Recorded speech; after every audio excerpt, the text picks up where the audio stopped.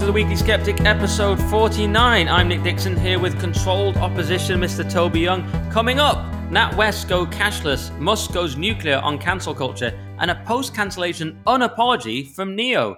Plus loads more, and of course, peak woke. But Toby, I thought we'd start with this cashless society story. NatWest have limited withdrawals and deposits, and the country of Australia is doing a similar thing. Their top four banks warning that cash withdrawals will be limited in various cities. They're suddenly rolling this out. No one seems to have asked us. We're just going cashless against our will, Toby. Yeah, no, I think it's really sinister. And it actually reminds me of the gradual transfer of sovereignty from Parliament to the EU over decades. It was done without the consent of the British people. And there was a real democratic deficit there. And similarly, the move to a cashless society is being done without the consent of the British people. No one's voted for a party that's had that in their manifesto. It just seems to be something that all three main political parties agree is a good thing. And it's happening, whether we like it or not. And like the transfer of sovereignty from Parliament, it will have the effect of eroding our freedom. And transferring control to an unelected, unaccountable body. In this case, the Bank of England, which wants to roll out a central bank digital currency.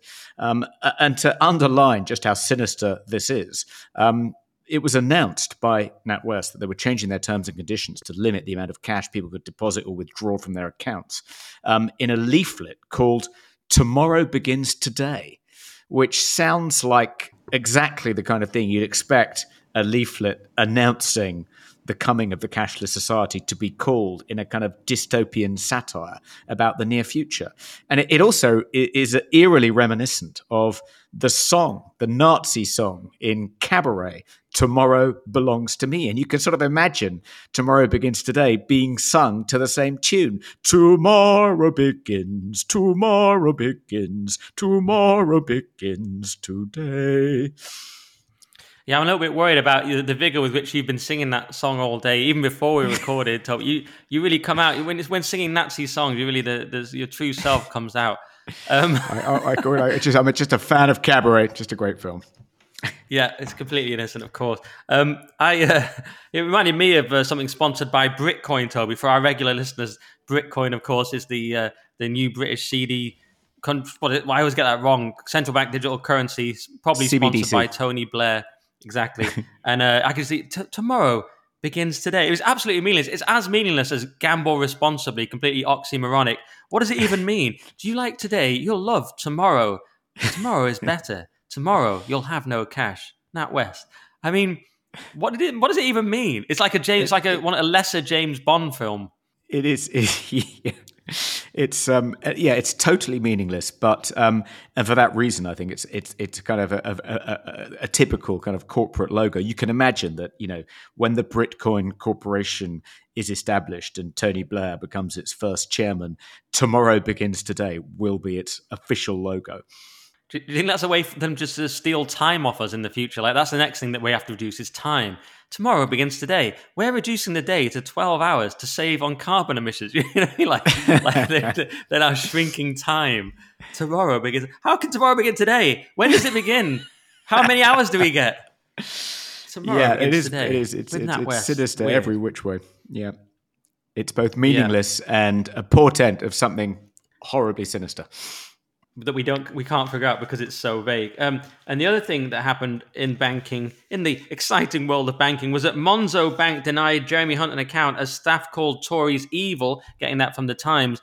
And they also called Sir Jacob Rees-Mogg. Well, they said he could do the human race a favour by leaving politics, and called J.K. Rowling vile. And one of the most shocking parts was that in April 22, a senior manager said that the Tories are evidently swaying towards arguments put forward by TERFs. So we have senior managers in banks using these pathetic terms like TERFs as a pejorative. I know it's been kind of owned a bit by the gender critical people, but these are supposed to be senior people in banks, and they're just basically, they sound like Twitter interns. They just sound like Twitter activists. What do you make of that one, Toby? Yeah, it's odd how, the very same people who say they're concerned about, rising hate speech in our society and think that hate speech leads directly to violence and kind of justify the suppression of points of view they find mildly disagreeable by labeling them hate speech. The very same people will, in the next breath, use the term TERF as though it wasn't a kind of hateful pejorative to whip up hatred against, gender critical feminists.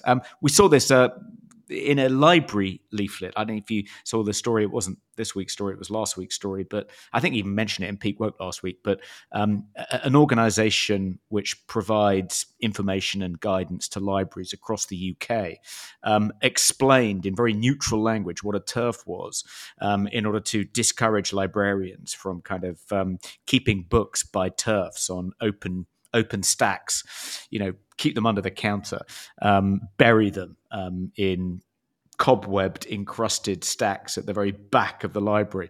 And they use the term TERF as though it was completely neutral, just a factual description of anyone who doesn't, fully endorse gender identity ideology. I know it's extraordinary.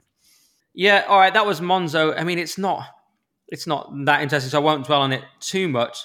Should we move on and do the Neo thing, Toby? Because I'm sort of far more interested in that.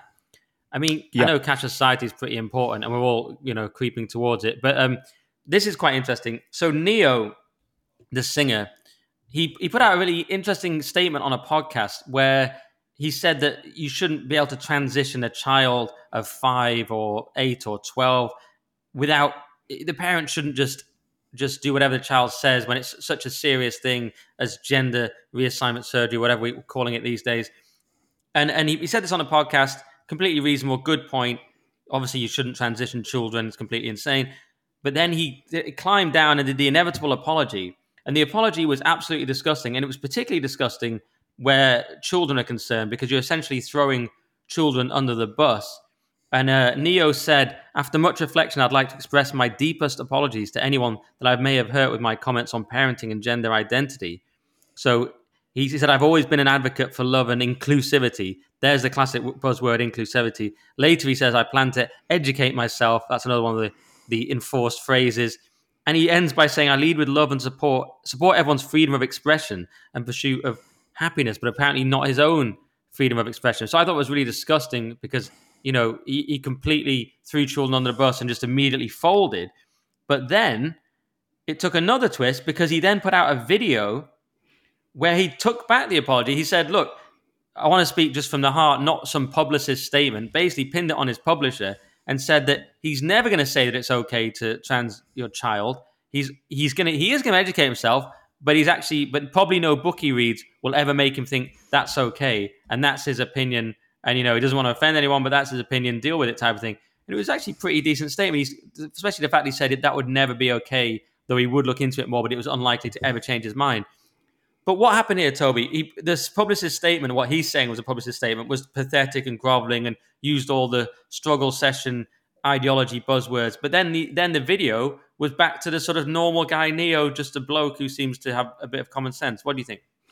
Yeah, well, didn't he blame it on an overzealous publicist trying to protect his brand and disowned what she'd put out purporting to be a statement from him and said, I didn't say this, that was my publicist.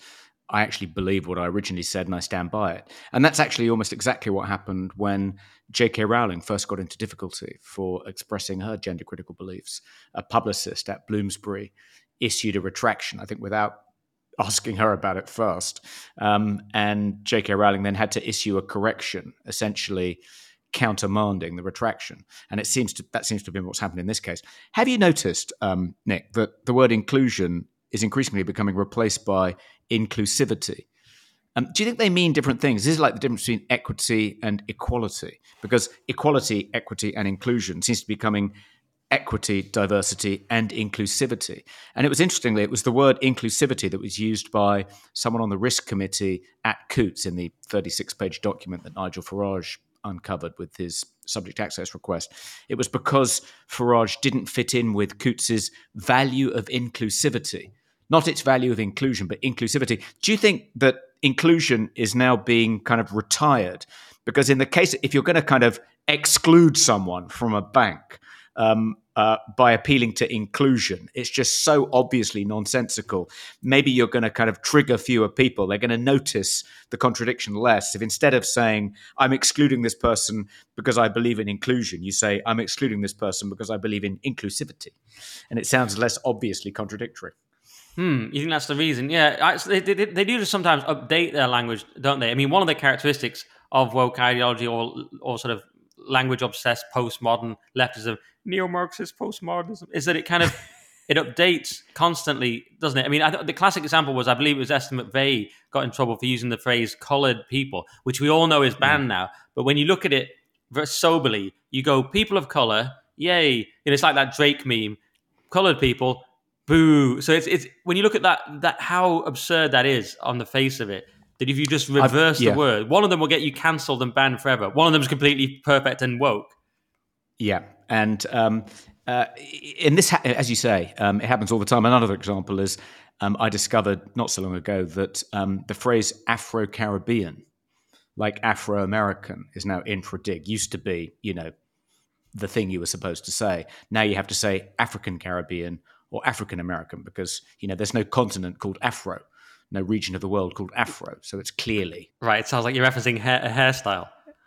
Yeah, but I think it's deliberate because really what's going on when people are told they need to speak wokish and then making it very difficult for them to do so by constantly changing their vocabulary is it's intended to be a kind of way of differentiating the kind of higher status whites in particular from lower status whites. If you get the lingo right, you have to virtually have done a master's in whiteness studies to get the lingo right, but it's a way of advertising your membership of the Brahmin class. It's like speaking Latin in the 19th century, except it's harder because unlike Latin, as you say, it changes every few months. I think the changing part is key to where, yes, not only are you signaling that you're part of that class and you understand it, you're also signaling total capitulation because you're saying, I'm prepared to change my language and my views essentially day by day. My only value is staying in with the party. That's what you're essentially saying. If you're prepared to change your phrase, that's changed now, has it? Okay, master. You're just prepared to do whatever they say, basically, right? You have no views. You have no principles that span time. Your principles are totally flexible day by day. Yeah, there's that. But also, changing the vocabulary all the time gives them a pretext for purging people within their own ranks for using the wrong vocabulary. And they need to have the kind of constant purging process to kind of remind people, why they should comply, why they shouldn't dissent. We'll give you a punishment beating just like we did this guy. So they have to have a kind of mechanism built in to give them a pretext for meting out these punishment beatings, every 5 minutes as a constant reminder to what might happen to you if you don't pay fealty to the cult.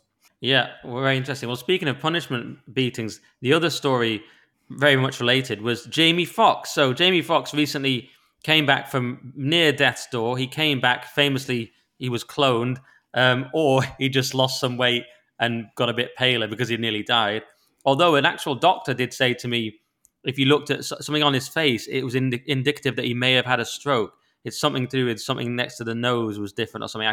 That was a slightly more credible take that actually he may have had a stroke, whereas the less credible take was he's been cloned. But the point is, Jamie Foxx came back from the brink and he put a post up about that. But then later he put a post up, unrelated presumably, but just saying, they killed this dude named Jesus. What do you think they'll do to you? Hashtag fake friends, hashtag fake love. Now, I took this like any ordinary person as a fairly generic statement of like, you hear it all the time. And actually, I spoke to Winston Marshall about this on my other podcast, The Current Thing, that if you are a Christian, you do use the guide of Christ. And you do think, if you're being cancelled or whatever's happened to you, you think, well, hang on, think about what Jesus went through. It's always there as the worst possible thing happening to the best possible person is always there as a guiding example. And another way it's used very colloquially is like, yeah, they did this to Jesus. It can remind you, you go, oh yeah, fair enough. What I'm going through is either not that bad or of course it's happening. So that's all he's saying. He's saying hashtag fake friends. He's talking about betrayal and saying, look, if they betray Jesus, what are they going to do to Jamie Foxx? Now, he then had to come out with this apology because apparently it was anti-Semitic, which I didn't even think of at all. He said, I want to apologize to the Jewish community and everyone who was offended by my post. I now know my choice of words have caused offense, grammatically poor, and I'm sorry. That was never my intent. To clarify, I was betrayed by a fake friend, which was in there anyway, and that's what I meant with they, not anything more. I only have love in my heart for everyone. I love and support the Jewish community. My deepest apologies to anyone who was offended. Nothing but love always. Jamie Foxx with a heart. Very, very love-based post. Now, this annoyed me because maybe some Jewish people will say there is a trope of saying they killed Jesus, meaning the Jews, but clearly Jamie Foxx didn't mean that at all. So doesn't this actually just make the people attacking him look bad, Toby, and puts them on the side of cancel culture? Yeah. No, I disagree with you. I think I can't believe he was so naive that he didn't mean the Jews by they. If you say they killed this dude named Jesus, what do you think they'll do to you? Fake friends, fake love. I mean, it seems to me that who else is he talking about if he's not talking about the Jews? Who are they in that sentence if it's not the Jews? And it's a familiar trope. One of the kind of linchpins of anti-Semitism is pointing out that the Jews killed Jesus. That's the blood libel. That's the kind of most anti-Semitic thing you can possibly say. If he's claiming he was unaware of that, and by they he just meant the fake friend who'd betrayed him, it seems like a pretty implausible reverse ferret to me. But maybe he is that naive plausible. Because do you? To me, yeah, because I'm that naive. So perhaps that's the thing. I'm that naive that I literally read it and didn't think at all of the Jews. I 100% can say, hand on heart, that I didn't think at all of the Jews. I thought of they meaning people being dicks who betray you, because this is one. Think about this: the individual is the ultimate victim group, as many people have pointed out, and to be an individual in the world, in an office environment, in show business particularly, is frustrating, and you're constantly betrayed. So when people say they often just mean they as in the mass of people who are not you, the individual. When you say, let's say they're going to introduce cashless society, in that case, you don't mean the Jews either. You mean the establishment or whoever it is that runs things, the globalists. And when you say they in this context, you just mean, as you said, hashtag fake friends. Now, the only argument I can think of is that he should have been aware of the well-known trope. But to me, that's a pretty thin and unfair argument, because he obviously wasn't aware of it. And I didn't even think of it reading it. And I'm in the culture war and stuff, but I'm not obsessed with anti-Semitism, so I didn't think of it. So I don't see what's wrong with that as an explanation. I 100% believe him. I don't like the apology for that reason, that he didn't mean it. And why do you have to put these groveling apologies to an overzealous elements of the Jewish community? But if you look at his excuse, he says, to clarify, I was betrayed by a fake friend, and that's what I meant with they, not anything more. So when he said they killed this dude named Jesus, does he mean his fake friend who betrayed him killed Jesus? No, that's totally implausible. People. He means people who people like his fake friend, but that wasn't his explanation. His explanation was, that's what I meant by they. I was betrayed by a fake friend. I don't know. Yeah, you're in showbiz, right? It's full of fakes and phonies, and you're saying, well, then again, they killed Jesus. What? Meaning humans. Jesus was sent to Earth, and humans killed him because we're so gross and fallen. That's what he means. And here's an argument, Toby, that's cast iron. You won't be able to refute this. Jamie Foxx comes back from near death. He doesn't mention what killed him or what nearly killed him, and everyone thinks it's the vax, but he won't mention it, right? Because he's so concerned about his career that he can nearly be killed by a vaccine and not mention it. And if it wasn't that, what was it, Jamie? He's never said what actually put him on life support. So he comes back, right? He comes back from that, doesn't want to mention that because he's so careful about his career, comes back from nearly dying. Then what does he do? He says, I know, I've survived now. Here's what I'm going to do. Tank my career completely by attacking people who are pretty well represented in Hollywood and in my industry, and I'm just going to attack them all with an anti-Semitic trope and destroy my career after nearly dying, even though I won't even mention the thing that nearly killed me because I'm so careful about my career. It's just implausible. Well, two things. First of all, that presupposes that the vax is what incapacitated him. In fact, it may just be that he's had a stroke, and the reason he doesn't want to mention that is because he thinks it might diminish him in the eyes of casting directors, future directors. Secondly, you say, well, he couldn't possibly be so naive as to say something anti-Semitic given the damage that will do to his career in show business. But you're also arguing that he is naive enough not to be familiar with the blood libel or the way in which that statement could be construed as a reference to the blood libel. And that you can't have it both ways. Either he's naive or he's not. But I don't think he can be naive in one respect but not in another. Well, let me think about it. Hang on. How is he naive in one respect but not in another? You're saying it would have been naive of him to say something he knew was anti-Semitic, given the damage that would do to his career. It would have been crazy, not naive. It would have just been sort of reckless and insane. But he's not reckless and insane. He's very cautious about his career. But he's not cautious. He can't be cautious about tropes that he's unaware of. But he can be. It's very simple. Here's what's happened. He's had here's the narrative. He's had a vaccine injury or not. He's gone on live support. He's come back. He's done a little video. And then he's put out a thing about fake friends because fake friends are annoying and they betray you. That's it. That's all that's happened. Where in that? But in your, let's see what's happened in your world. In your world, he's there. He's just at home one day and he thinks, I know, I'll have a pop at the Jews, which seems like wildly unlikely. And I just want to destroy my career by having a pop at Jewish people. Or he's unaware. Well, he wouldn't be the first person with a successful career in show business to damage their careers by saying something anti-Semitic. He might have been drunk. He might have taken too many painkillers to deal with whatever his ailment is.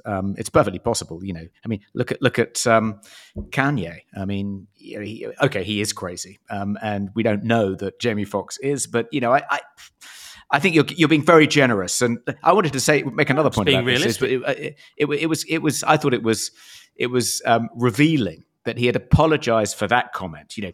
Desperately rode back from it, lest it damage his career, but was stood by his other controversial comment last week, which is he said on Saturday Night Live, one of the great things about being in They Cloned Tyrone is that the character he plays gets to kill all the white people. Which you would have thought was, that's just straightforwardly racist. Why would you revel in killing people based on their skin color, unless you are borderline racist? Imagine a white actor bragging about the fact that one of the great things about being in the film they've just released is they got to kill all the black people. Inconceivable. But he didn't apologize for that. He stood by it. He defended those comments. I can answer that as well. That was wasn't that, and I thought it was in relation to Django. I thought it was an old clip in relation to Django, but that doesn't particularly matter. That's irrelevant. It's a joke he made. The thing about that is, I'm not defending it because I hate that kind of thing. I hate the way that you're okay to just attack white people. But it wasn't it either on SNL or one of those type of things? It was SNL. Oh, you're right. Yeah, it was SNL. It was about Django Unchained. Yeah. I watched the clip, you could tell because it's from a while ago. He said, don't worry, I get to kill all the white people. Now, it's a joke. I don't particularly like the joke because it's my people that are being killed in it. But he is talking about in the context of a movie about slavery where we're to understand, therefore, that the white people are the baddies. And he says, don't worry, I rise up and kill them all. And actually, if you watch the movie, he does do that and we enjoy the movie. So that suggests that we're actually okay with him killing the white people in that context. And he's only joking about it in that context. And it's a joke and it's on a stage as a comedian. So I actually am I wouldn't say totally fine with it because I don't love that kind of rhetoric about killing white people, but I'm semi-fine with that because it's a joke with a lot of context. Whereas I can 100% believe this other thing, which you don't, maybe because you're more sensitive to anti-Semitism because of your family stuff you talked about before, but I just look at it as someone who didn't get the reference myself, and so maybe I'm just dumb. But then, yes, later I go, that trope does exist and Mel Gibson's been attacked for it. But when Jamie Foxx said it, I literally did just think he meant they, meaning fallen, betraying people, killed Jesus. And one thing we can agree on, by the way, is that his behavior in backing down, well, maybe we can agree, was incredibly un-Christ-like. It was far closer to Peter denying Jesus 3 times before the cock crowed. He immediately capitulated and backed down, which is not something Jesus would have done. Therefore, I lost respect for him invoking Jesus because I'm like, your behavior is so un-Christ-like and weak. But I don't know. Any further comment, Toby? I don't think any further comment. I mean, I'm not sure he had an enormous amount of respect for him in the first place. But I did as an actor. I think he's a brilliant actor and genius actor and singer, incredibly talented person.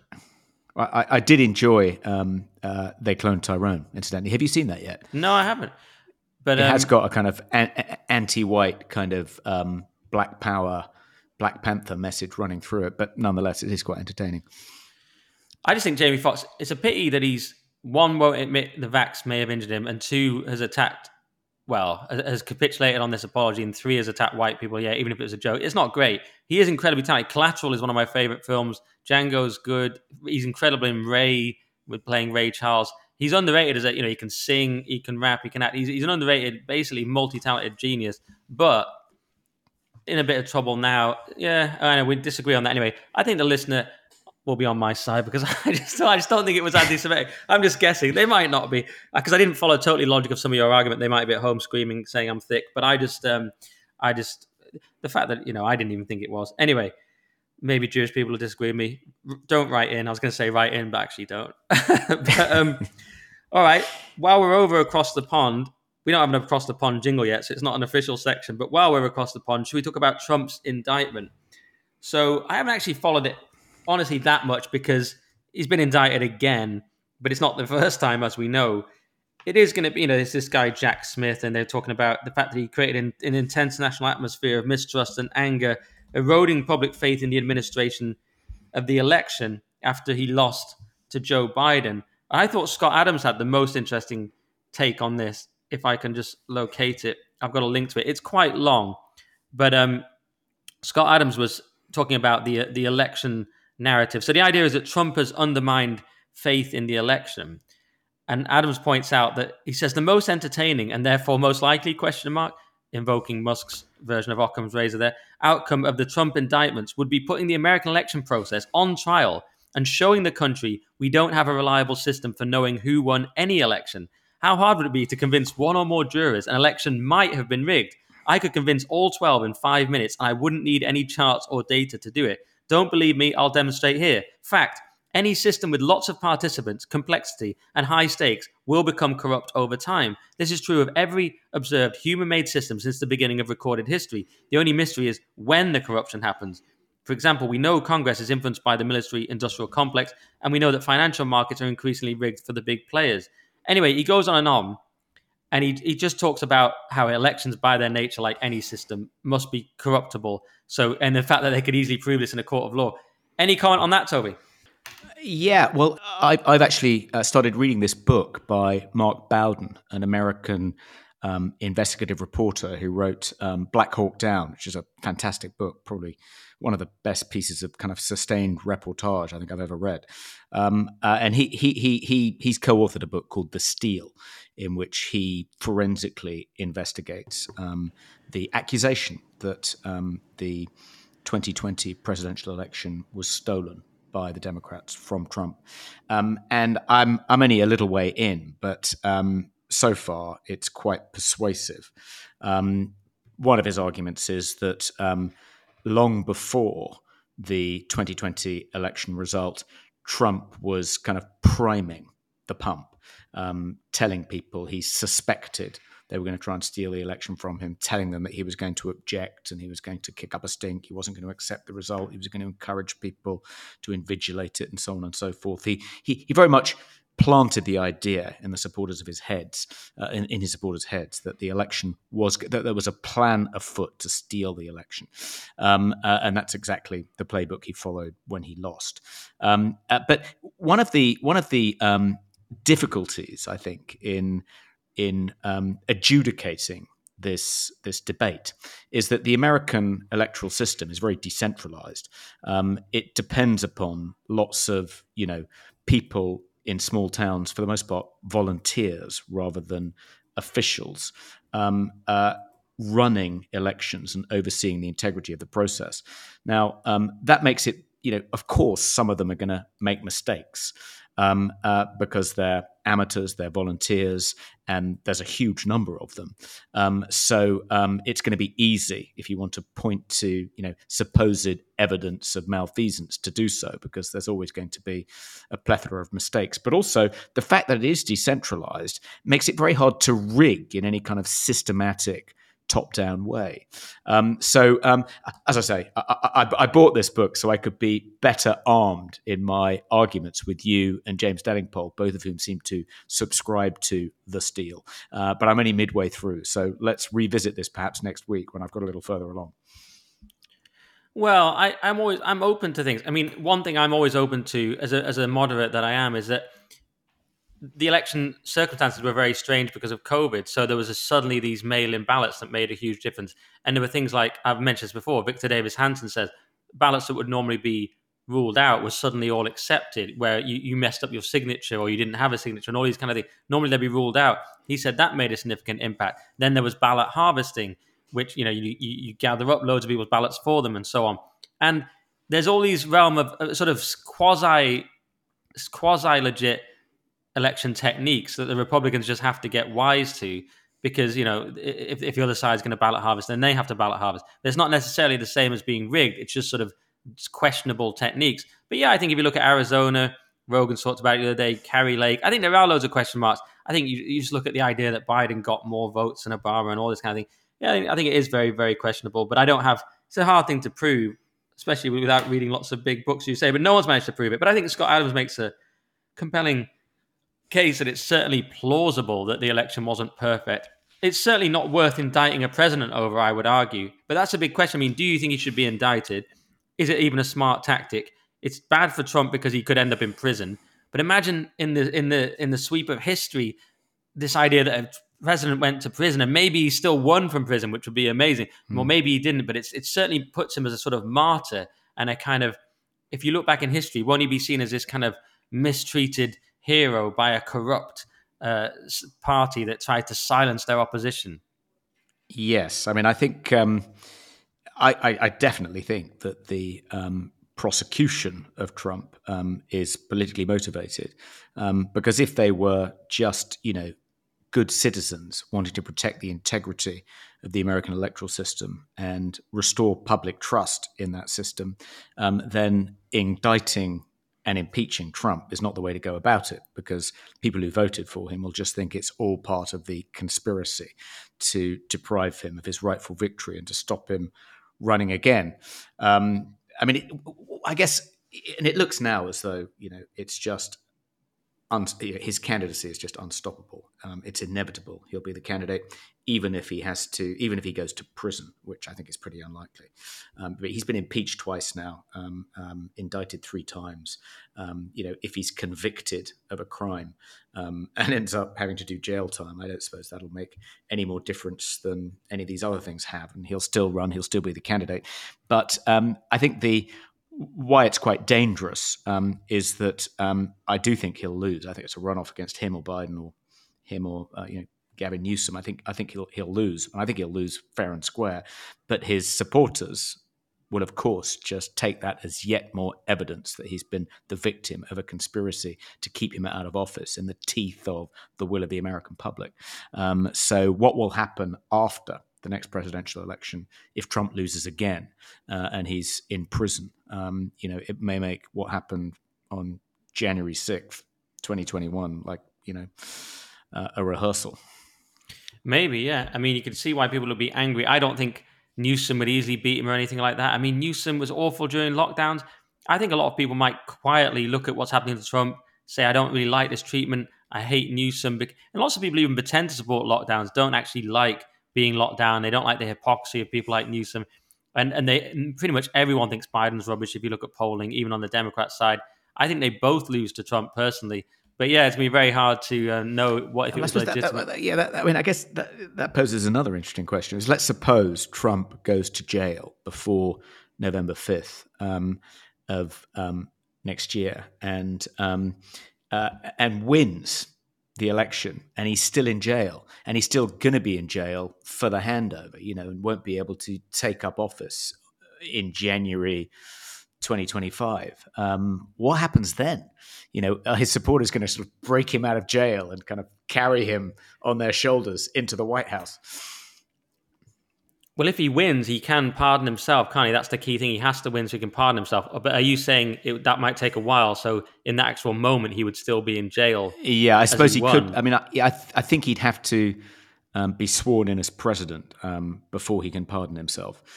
So there would be an interim period, in which he was still in jail. And so he'd be sworn in jail. I mean, how amazing would that be? Just so wild. Yeah. And then his first act would be to pardon himself. In his orange jumpsuit, getting sworn in.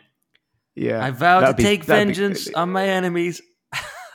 My first act as president is to pardon myself. Yeah, I'll pardon myself, then I will destroy the Democrats and the deep state. That'll be so I'm amazing. coming This for is what you. we want. Yeah. It's not a movie. Total Nick. victory. It's the world's greatest democracy. It would be a catastrophe. Anyway. Well, yeah, they've caused it, haven't they? The Democrats have caused this. I mean, with their just I don't think they're pathetic wholly attempt to destroy responsible. Trump. I think they're wholly responsible. And I think, well, you know what I think. January 6th, nonsense. Yeah, everyone knows what I think. But hey, it's not like I think Trump's perfect. We all know he was far too pro-vaccine. He was weak. He was with his choices. He didn't understand the deep state. He hired all the wrong people. His communication, while sort of entertaining, is often, frustratingly unclear. DeSantis, yeah, he's better at policy and all these kind of things. Unfortunately, he's just a total nerd who doesn't capture the public imagination. We know Trump's very flawed, but certainly the way he's been treated is appalling. It's appalling for America and the world. And sad, as Trump would say. Do you want to get on to Megan Rapinoe while we're across the pond? Yeah. And Trump had a pop at Trump. Rapinoe. Yeah. So Trump had, so just for a bit of context, Megan Rapinoe, the evil footballer, missed a penalty, and she missed it so badly it went right up into the air and hit Joe Biden in the head and knocked him over. If you've watched the video, there's some brilliant memes going around. And Rapinoe, just to recall, if you're not familiar with her, she's the person that she's pro-transing kids. She signed the ball famously for a young kid and just handed it to him without looking at him. So she's evil. And she's a person who, when she won the World Cup, said, "I deserve this." So she's an ultra obnoxious, arrogant, woke person who everyone hates. And there's all these highlights of her just missing easy shots. There's a lot of people suspecting now she's actually not very good at football either, but she's just picked for social justice reasons. She's never stood through an entire national anthem. There's nothing she won't kneel for. And she's just an appalling person. So everyone was very happy that she missed this penalty, Toby. Yeah, no, I've just written about this episode for my Spectator column.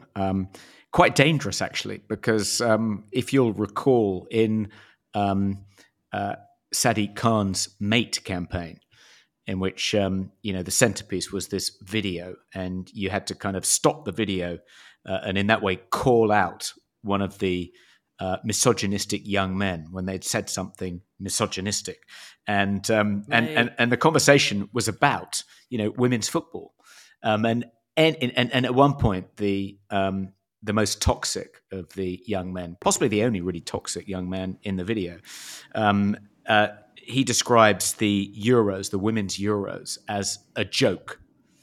But actually, I think it's fair to describe Megan Rapinoe's penalty kick in the penalty shootout with Sweden, last Sunday, as a bit of a joke. And before you accuse me, and I'm sure you wouldn't, of using problematic language, she herself described the shot as a sick joke, a sick joke. She said, "I never hit it over the bar. When I miss, my penalties are saved." Yeah. So she does miss, but she misses differently. She misses differently. But yeah, you left out the fact that she was the first white athlete to take the knee in 2016, and that was before a US national women's football team game against Thailand. And indeed, she has always refused to sing the national anthem, and refused to sing the national anthem before the game against Sweden, where the USA were knocked out. I think she's clearly, and she's often kind of attacked Trump, which is one of the reasons he reveled in her miss. But I think one of the reasons which makes it so poetic is that the US football team, the women's football team, brought a class action suit against the US Soccer Federation because the women's team were paid less than the men's team. And she, in particular, drove this lawsuit and turned the American women's football team into a kind of symbol of equal pay. And last year, that suit was settled, and the US Soccer Federation more or less acceded to all the demands of the US women's football team. And now, in the future, they're going to be paid the same as the Americans.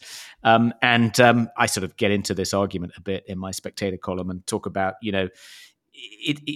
part of Megan Rapinoe's argument is that the women's team have won the World Cup 4 times, whereas the men's US soccer team have never won it, and therefore they should be paid the same.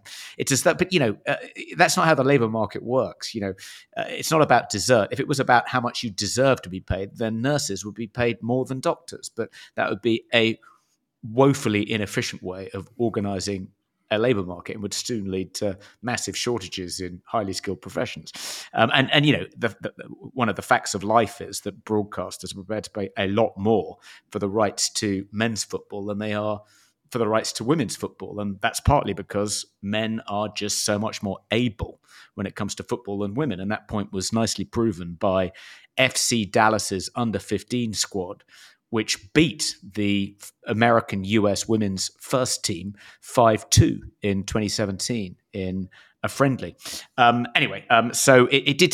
To me, it was like her miss was like a giant raspberry blown in the face of all those people who are telling people like you and I that we should enjoy women's football, that there's no difference between men and women's football. The only possible reason we aren't as enthusiastic about it and don't, turn it into appointment TV and sit there with our mates drinking Bud Light as we watch this marvelous athletic tournament. The only possible explanation is that we're misogynists. And this actually, an example of this was a poster I saw when I was driving back from lunch today, just outside Westfield. Massive poster, big picture of a female footballer, and the caption is: "Over 50% of girls stop playing sports as teenagers. Don't let hate be the reason why." Again, it's like if you in any way denigrate, if you say anything even mildly critical about women's football, then you are being hateful. You're a misogynist. The only explanation is that you're a male chauvinist pig. Whereas, it was blatantly clear watching her penalty kick. It was the last penalty. She basically handed the win to Sweden with her ridiculous Horlicks of a shot, which sent the ball sailing over the bar and over the horizon. It was like kind of, how can you be the emblem of equal pay in soccer? How can you be a standard bearer for equality, women's equality, and make such a complete Horlicks of a penalty shot at such a critical point in the game? Yes, I thought it was obviously very funny. Yeah, and I point out in my Daily Skeptic piece, Toby, a while ago that it may not even be legal in Khan's London to have that opinion. It wasn't clear from the Mate campaign, and because he's trying to make misogyny illegal all the time, isn't he? It's like, is it even legal now to not like women's football? Last night on GB News, the women's football was on the front covers, and Josh said to me, "Oh, you're into football, aren't you, Nick?" And I said, "What's that got to do with this?" Just that comment alone, funny as it was, probably will get me put in jail soon in Khan's London. Because we're told we have to like it. Very, very sad. I think I've said this before on the podcast. I noticed it in my own football team when I just said, but the keepers are rubbish. And then people turned to me and someone in the team said, "Oh, Nick, you're way behind on that now. No, they're really good now. You're not seeing." It's like, and it was almost identical to sounds the like the ad. It was almost identical. Exactly. It happened. And because in the ad they go, "Have you not seen it? It's like, it's actually pretty decent now." Yeah, it's pretty decent. They all say it's pretty decent. Is that what they say? Pretty decent. Yeah. And we're supposed to say it is pretty decent. It's like, I actually lived that ad months before it happened. It was so weird because when you walk amongst normies, this is how they think, Toby. The thing that really annoys me is not when women, chastise men for not being more enthusiastic about women's soccer. So the men, white knights. It's when for people like Sadiq Khan, Gary Lineker, it's not about the principle. Their commitment to women's equality is paper thin. It's all about differentiating themselves from, less educated, less enlightened men. It's a way of asserting their class superiority. I say in my Spectator piece, actually the button you have to press in the ad in Sadiq Khan's campaign shouldn't have mate on it. It should have steady on, old chap. It should be something that conveys the class privilege of those calling out the people lower down the kind of food chain than them.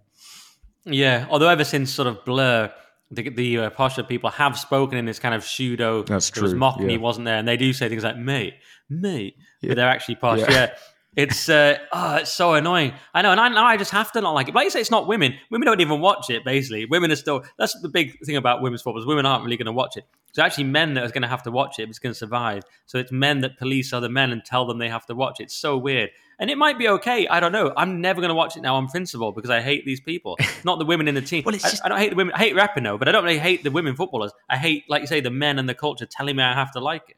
I remember hearing this phrase once, which resonated with me, which is that duty is the enemy of friendship. So once you start regarding your friends as, once you think of it as your duty to kind of spend time with them, to return their emails, to to remain friends, then that is really the death of friendship. It's when it becomes a burden, when it ceases to be pleasurable. Ditto with pleasure more widely. We're basically being told that we ought to enjoy something. We have a duty, a moral duty, because we want to encourage young girls to take up sport. We want women to be paid the same as men.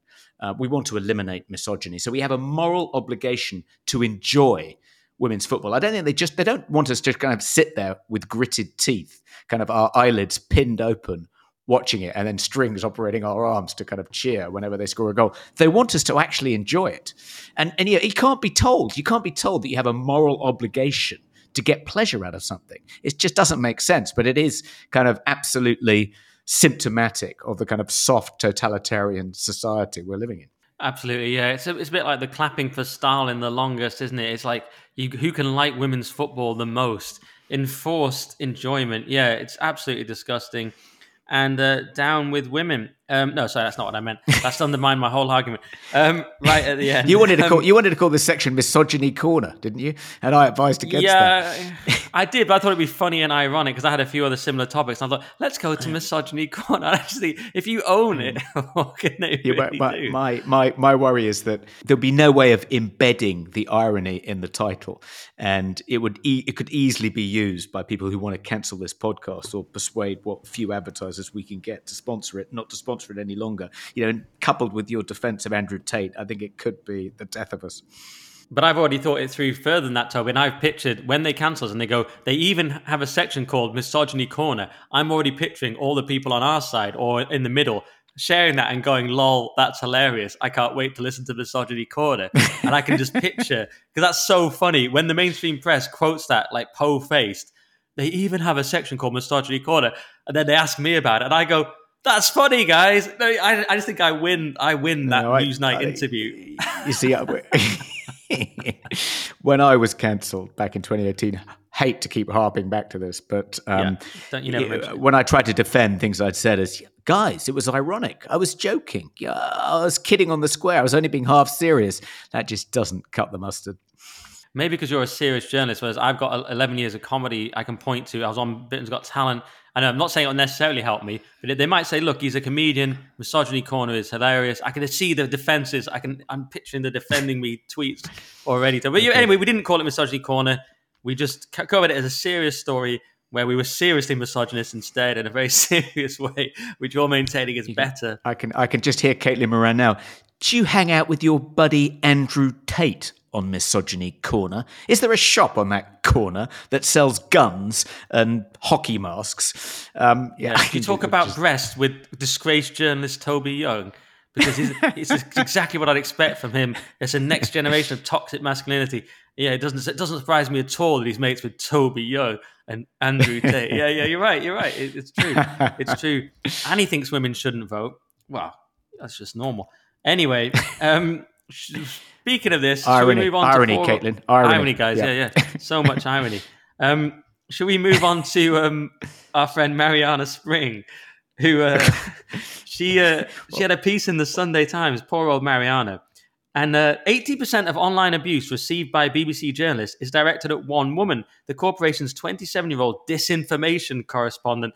Every time that title, it just strikes me as so sinister. Anyway, and in the piece, it said 80% of abuse. It repeats that fact. Then it says, it's the price of calling out conspiracy theorists, which I thought was so funny. It's pure Simpsons meme. It's like, almost everyone hates me. I wonder if it's because I use public money to defame ordinary citizens. No, it's the conspiracy theorists who are wrong. You know what I mean? If it's 80%, Toby, don't they start to have an argument? Now, I don't condone I'm just reading now some of the quotes from people. So someone called a leftist, disgusting, ugly dog. One person, I've lost it now. Hang on a sec. One person, let me just bring this back up. I've just lost it at the crucial time. These are, you think I'd remember writing these? One person said, "You're a mindless slug of greed that I hope publicly gets thrown under a moving bus, literally or figuratively, just in case they didn't get in enough trouble there. They made it very clear." So yes, I don't necessarily approve of that, Toby. Although mindless slug of greed was sort of quite an interesting turn of phrase. But obviously, it's unpleasant to get abuse. But Mariana, if you're getting 80% of abuse, isn't some of it because you've set up a disinformation unit, which is basically propaganda that attacks ordinary citizens? And as we've seen from the way she treated Carl Benjamin. Factually inaccurate propaganda at that, Toby, which I suppose propaganda often is. I think by reading out those examples of the online abuse she gets, I think you're playing, you're doing her work for her. I mean, I think I'm being an objective journalist. No, I think what really needs digging into here is how is she defining, how are the makers of this program defining online abuse? I mean, it would be one thing if it was emails like or tweets, posts like the ones you just read out. They sounded pretty abusive. But actually, I'm sure that it's being defined far more broadly and encompassing any criticism, however carefully worded, however reasonable, however evidence-based. If it's in some way hostile or aggressive, then I imagine it's being classed as online abuse. But I bet the definition is extraordinarily capacious, and it isn't for the most part what you or I would consider abuse.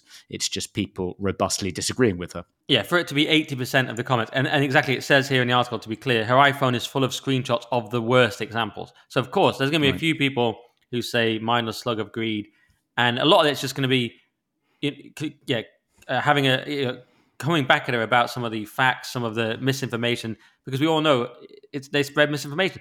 So yeah, I agree with you. There's no way 80% of comments are like that. There's obviously going to be a few nutters, and we don't condone that. I would never send that to a woman or anyone. But yeah, 80%. It's a bit suspicious when it's 80%, isn't it? And it's because people just are so sick of this. Everyone hates BBC Verify. It's absolute nonsense. Why do the BBC need a disinformation unit? It's Orwellian on the face of it. And her piece on Totnes was riddled with inaccuracies about Carl Benjamin, just for starters. So of course people don't like it.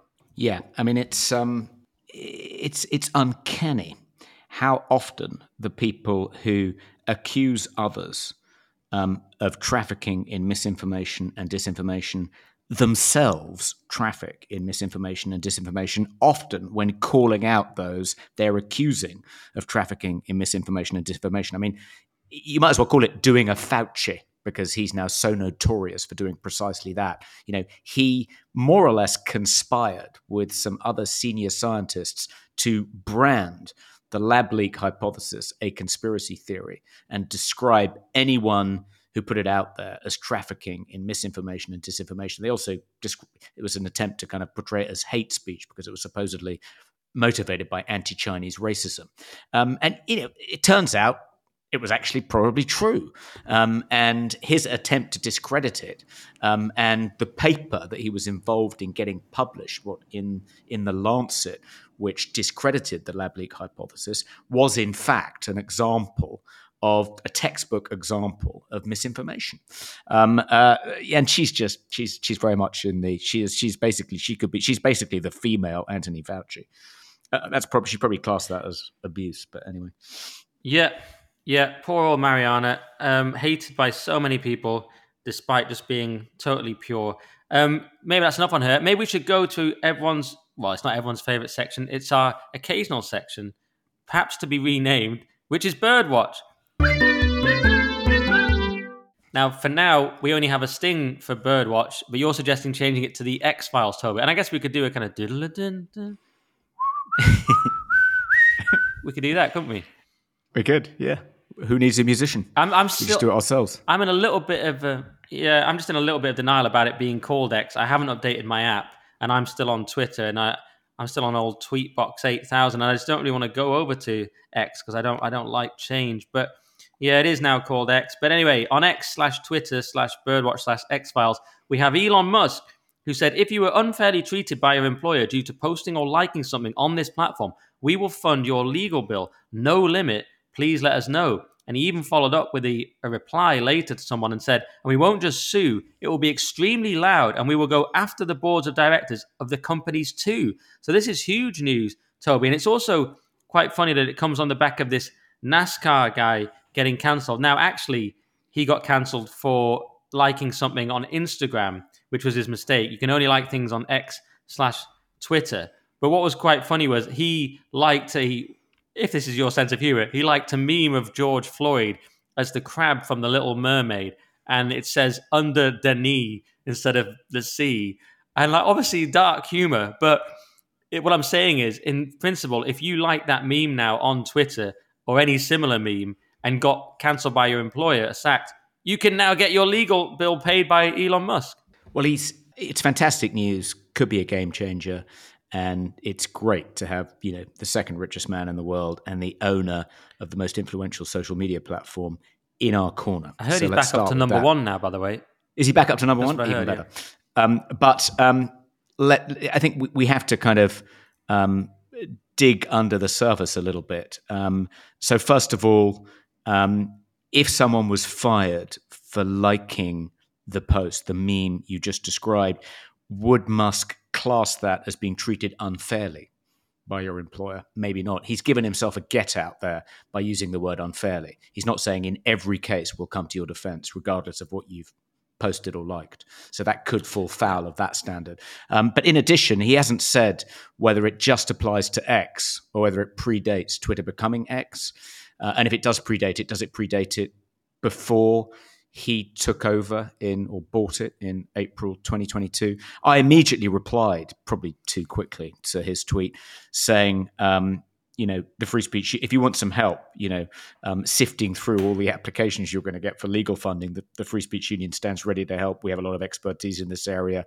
We've been involved in several lawsuits in which we've defended people who've been treated unfairly by their employers for liking or tweeting things. I also pointed out that we were currently defending Gillian Phillip, a best-selling children's author who lost her job when she included the hashtag I stand with J.K. Rowling in her Twitter bio. Would it cover that? Is it just posts and likes, or does it include changing your Twitter bio? And I guess the other question, the critical question is he only talking about the United States, or does he mean it to apply all over the world? I mean, it was a kind of a typically reckless, kind of off-the-cuff thing for him to do. So I think we do need a bit of clarification. We need to, if he's going to see it through, he needs to put some parameters on what cases he's willing to fund. But potentially, it's fantastic news. Yeah, he won't be the richest man in the world for very long, and he won't be the second either if he takes every single case like this, because there are just so many. But like you say, wiggle room there with the word unfairly, and that is an interesting debate. Noah Gragson suspended indefinitely from NASCAR for liking meme mocking George Floyd. Is that unfair? This is what we have to ask. Is liking a meme of George Floyd as the crab from The Little Mermaid saying under Danny, is that getting suspended indefinitely from your job for liking that? Is that unfair? I mean, that is the question, isn't it? Yeah, I think it probably is unfair. I say it is, yes. But Musk might argue that it's not. I suppose one difficulty is he may have, fired people from Tesla or PayPal back in the day for kind of similar thought crimes. So he's going to get into difficulty if he comes to the defense of people like him. Another question is, let's suppose it's in NASCAR's terms and conditions that, anything you do that brings NASCAR's into disrepute, including anything that could be construed as a breach of its equity, diversity, and inclusion policy, blah, blah, blah, means we're going to terminate our relationship with you. In other words, if you didn't have a good case, and it would be just completely pointless to sue them, would Musk still fund the lawsuit? Presumably, he's only going to fund those lawsuits that the person stands some chance of winning and aren't just completely vexatious. Another caveat he needs to introduce. Yeah, so good news, but potentially tricky news from Musk, depending on how he applies it. All right, should we go over to Will now with our top stories of the week? So, I'm here with Will Jones, the editor of the Daily Skeptic, to talk about the 4 biggest stories of the week. Though, Will, we should say that actually this week, Richard Eldred has been filling in for you because he's our associate editor and you've been on holiday. You've been camping in the rain rather miserably. Yep, camping through 2 storms. It was pretty wet and pretty windy, I have to say. So not the greatest week to be camping, but we're short of a bit of global warming in this country over the last 6 weeks, and certainly where I was last week. Yes. And we're going to get on to that story, actually, what has been causing the unusually high temperatures, at least on the continent, in the month of July in a sec. But I thought we'd start with the story that actually you wrote when you got back from holiday, which is the story about the laboratory at Porton Down, which incredibly is actually making new COVID variants. And the idea is, well, you tell us what the idea is. Why on earth are they taking this risk, given what happened at the Wuhan Institute of Virology? Indeed, yeah. Will they ever learn? That's the question with this story. This is a revelation from the BBC, who have visited the BBC's James Gallagher has visited the secret laboratory at Porton Down. He calls it one of the UK's most secretive centres of scientific research, which, according to Professor Dame Jenny Harris, who is the chief executive of the UK Health Security Agency, the UKHSA, is aiming to stop the next pandemic in its tracks, or failing that, to try and stop it before it even begins, or failing that, to try and stop it in its tracks at its earliest stage. Sounds terrifying. And the way they're going to do that sounds trying to do that, sounds even more terrifying. They are making new COVID variants in order to see how infectious they are. Now, the implication is that these new COVID variants they're making are just the ones that have already appeared, and but they do say they're growing them in the lab. And we know from revelations from Project Veritas, from Pfizer, you might remember that from a few months ago, that they admitted that the Pfizer senior employee admitted that they were carrying out essentially a form of gain of function. They were growing COVID variants in the lab, but they were modifying them as well. They were trying to anticipate what nature might be doing. We know that's the kind of thing that these kinds of laboratories do when they're trying to see whether vaccines and antibodies will work against new variants of COVID. So that we know that they do that. It hasn't actually been confirmed, I should say, that at Porton Down they're going to be doing that kind of work, but you have to imagine that it's on the cards, really, don't you, Toby? Because that is the kind of thing they get up to, and we know that's the kind of thing that they love to do, and they do elsewhere. And this laboratory is also linked; is next door to a Ministry of Defence, so as a military laboratory. The Porton Down itself is not a military laboratory, but it's very close to being one. It's in the UK. It's part of the UK Health Security Agency, which was the very militaristic renaming of Public Health England, seeing that shift from public health, or rather that merging of public health with security services, with military. And James Gallagher from the BBC makes a point of saying that this new Porton Down laboratory is neighbouring Ministry of Defence laboratory. That mention can't be accidental. So it's all sounding pretty dubious from anyone who has been following the news in the last 3 years about where COVID might have come from. They said they're trying to develop vaccines for any potential threat that might cause a problem: bird flu, new COVID variants, and disease X, which they call something unforeseen. In other words, what the virus that might cause the next pandemic. So it all sounds pretty worrying stuff. Yeah, there ought to be a word, oughtn't there, to describe something, the process whereby, out of caution, you try and create the thing that you're most frightened of in order to better prepare for this thing emerging from nature. And in the course of preparing, you unwittingly unleash the very thing that you're intending to safeguard against. I mean, it sounds like there should be a word for that, and I'm sure it doesn't just apply in virology.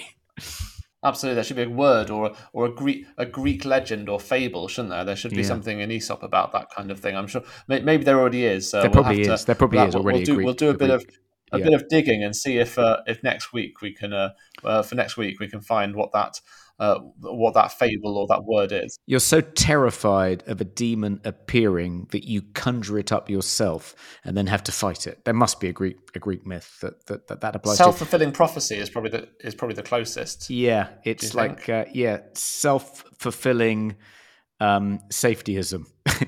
So it leads quite neatly to the next story, which wasn't one of yours, which was, according to a new government analysis, there's a 1 in 4 chance of another pandemic in the next 5 years. I mean, I don't suppose. Do you think they've factored in when making this calculation, one of the risks is that a virus will leak from, Porton Down.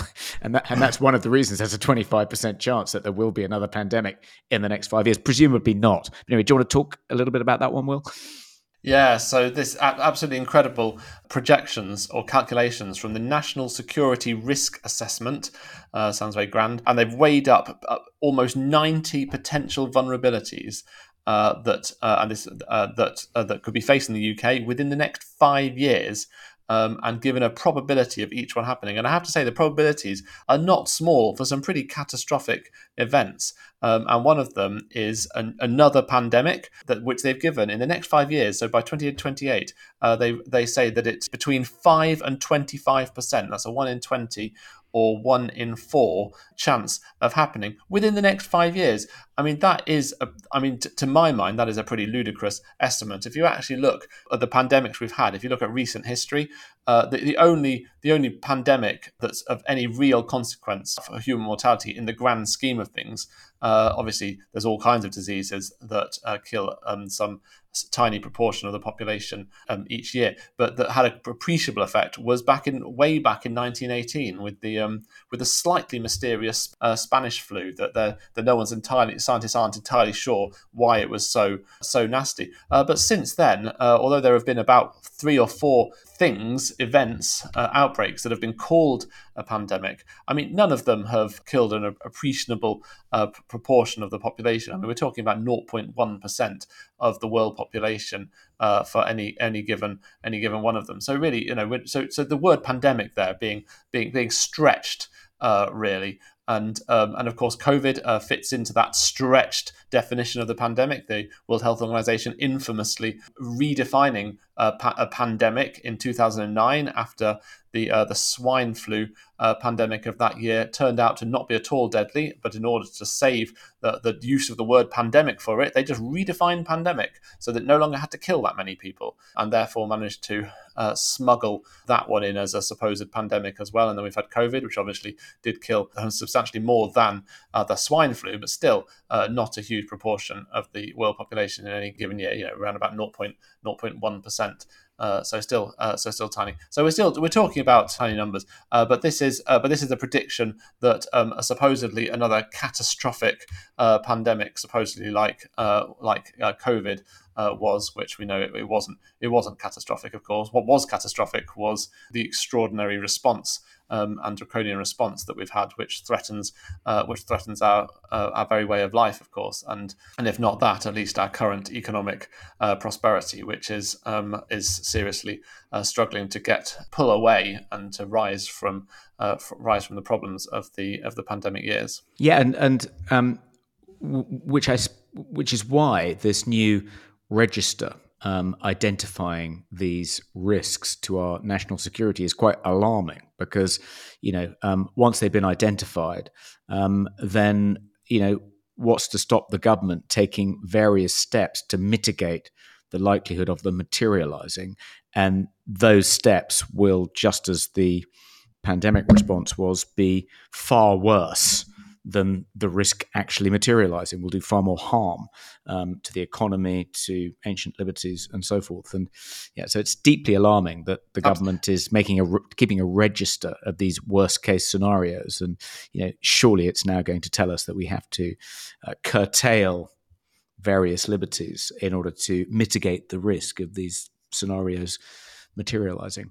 Anyway, let's go on to talk about our next story, which is the climate change story, which is a story by Chris, our environment editor, and he's pointed out that a massive water and cloud boost from the Tonga eruption could in fact explain the recent unusual weather. Do you want to tell us a bit about that, Will? Yeah, so this was a bit of a revelation, this story, for me, and as I'm sure it was for many of our readers. This is the story that back in January 2021, 2022, so we're talking about 18 months ago, there was a huge underwater volcano eruption. You're going to have to help me with the pronunciation here, Toby. The Hunga Tonga Ha'apai submarine volcano. Have I got that right? No idea.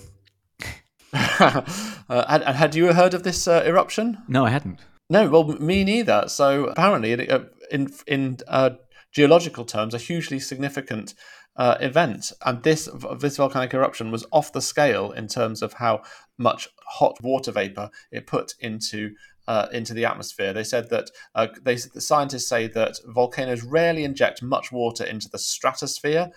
In the 18 years since NASA has been taking measurements, only 2 others produced appreciable amounts. But these, the scientists say, were mere blips compared with this Tonga volcano. The reason this is significant is because water vapor is by far the most significant greenhouse gas. There's huge amount of water vapor in the atmosphere. Its effect on the greenhouse effect and on the warming of the surface of the planet is far more significant than the trace atmospheric gas of carbon dioxide. We know that, of course, from our own experience, because we know that a cloudless night will be much, other things being equal, a cloudless night will be much colder than a cloudy night, because the presence of the clouds, which are water vapor, of course, are acting like a blanket, trapping the heat in. So that's just one example of the way that water vapor has a big noticeable effect on the weather.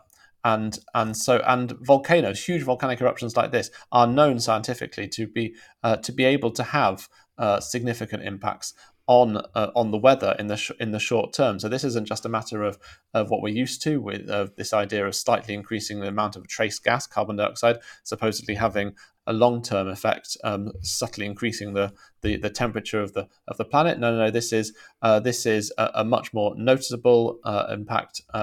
And it is not expected to be a long-term impact, but for several years, perhaps scientists would expect that this could have noticeable effects on the weather. And so scientists have suggested that the currently unexplained heat waves, and in particular the very warm seas that we've seen in the last few weeks, could well be explained by this presence of this warm water vapor that was put into the atmosphere. And it was 18 months ago, but these things do have an effect for some years and take time to work through the system. So Cliff Mass, the professor of atmospheric science at the University of Washington, said that there's a golden rule of weather extremes, is that the more extreme a climate or weather record is, then the greater the contribution of natural variability, which is what we're talking about here, volcanoes, and the smaller the contribution of human-caused global warming. The point is that when you have anomalous events like the heat wave that we saw in Europe and in parts of the US in the last few weeks, then we should be looking scientifically for an explanation that isn't a slight increase in carbon dioxide in the atmosphere. In other words, a long-term trend. We should be looking for something much more immediate, and this volcanic eruption may well be that. Okay, well, fascinating stuff. Thank you very much, Will. Let's now go back to me and Nick. Okay, that was Will. Now, Toby, do you want to quickly do our advert for the week? Yes. So this is an ad from one of our most loyal, if not actually our most loyal sponsor, the one and only Thor Holt. So, are you looking to level up your professional game? Meet Thor, the executive coach who's achieved remarkable results with his clients. Thor has huge energy and insight, says Miles Davies from Aberdeen. Thanks to Thor's support, Miles and his team secured their largest contract ever, a chunky £20.4 million deal.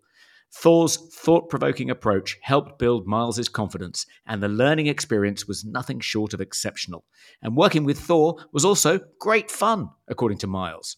Christina Chase from MIT in Boston couldn't stop singing Thor's praises. The teams at MIT have been blown away by his coaching. They consider the time spent with Thor as, quote, some of the best time spent with any individual, unquote.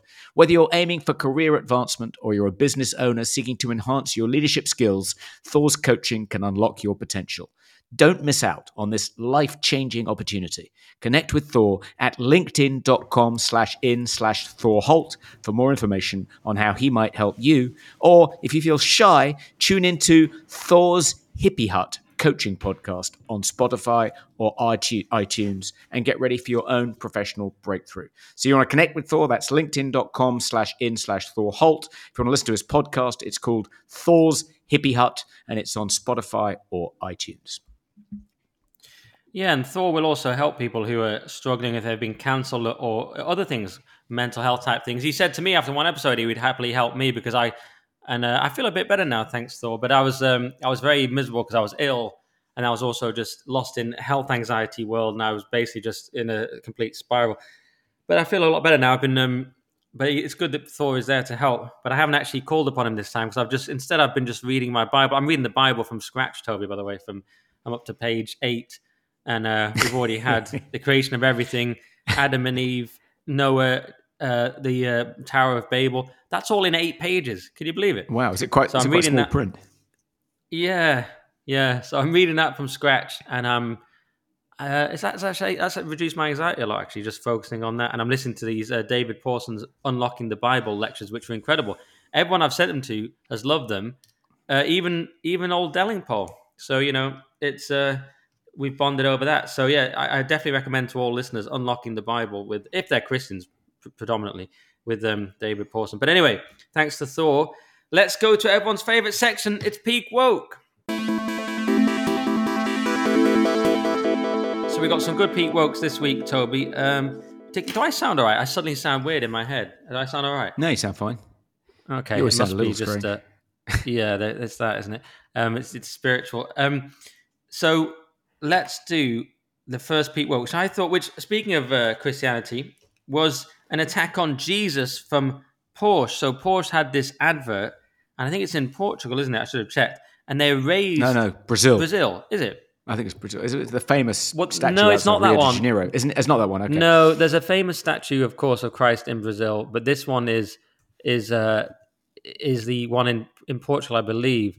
I should have checked this before, shouldn't I? Because this is appalling content. But anyway, they erased Jesus. They airbrushed him out of the advert, which is, of course, a completely appalling and insane thing to do. It's in Lisbon, Portugal. There you go. I did hear, never doubt me, Toby, I'm an esteemed, established journalist. So it was inspired, though, to be fair, by the Christ the Redeemer statue in Rio. So there you go. We can both be a little bit right. That was erased. Now, I saw one thing that said, maybe they just don't like kitsch, or maybe they think Jesus shouldn't be, maybe that's like false icons because you shouldn't do that with Jesus, which is a very long stretch. Obviously, far more likely explanation is they were just being woke, and woke now means hating Christianity. What do you think, Toby? Yeah, no, that was quite shocking and kind of cack-handed of Porsche or the ad company they hired, because at least some of their customers must be Christians, and what could be more guaranteed to offend them than airbrushing a statue of Jesus out of the background in a Porsche ad? So very silly. Yeah, I've got a few. I'm getting rid of my Porsche, Toby. I don't mind telling you. I'm never going to buy one. I will not drive. I will not drive my Porsche again. But if anyone's listening, there is now a Porsche available. If any Satanists want to pick it up. Yeah, it's actually a Matchbox car, but let's gloss over that fact. Actually, am I doing now what I accuse my son sometimes of doing, which is someone tells I start telling a self-deprecating joke, and they kind of spell it out, thinking they're scoring a point, when all they're doing is teasing out the subtext of what is the self-deprecating remark. So was I doing that there by saying it's a Matchbox car? On it, Toby. I think you just about got away with saying that could be a tag and adding to what I was doing. But the phenomenon you point out is completely correct. It's one I hate more than anything. You weren't quite doing it there. But when I make a self-deprecating joke, then someone doubles down, sort of calling you crap. Yeah, I don't think you quite did it, but it can be. It can be one of the most annoying things in the world. It's like, I was already being self-deprecating, you scumbag, but you didn't quite do it. You were close. Yeah, no, I didn't. The worst time that happened to me is when there was an urgent question in the House of Commons about my appointment to the Office for Students, tabled by the Labour Party and granted by John Bercow. So they spent an hour, talking about why I was such an unsuitable person to take up this august role as a non-executive director of this new regulator.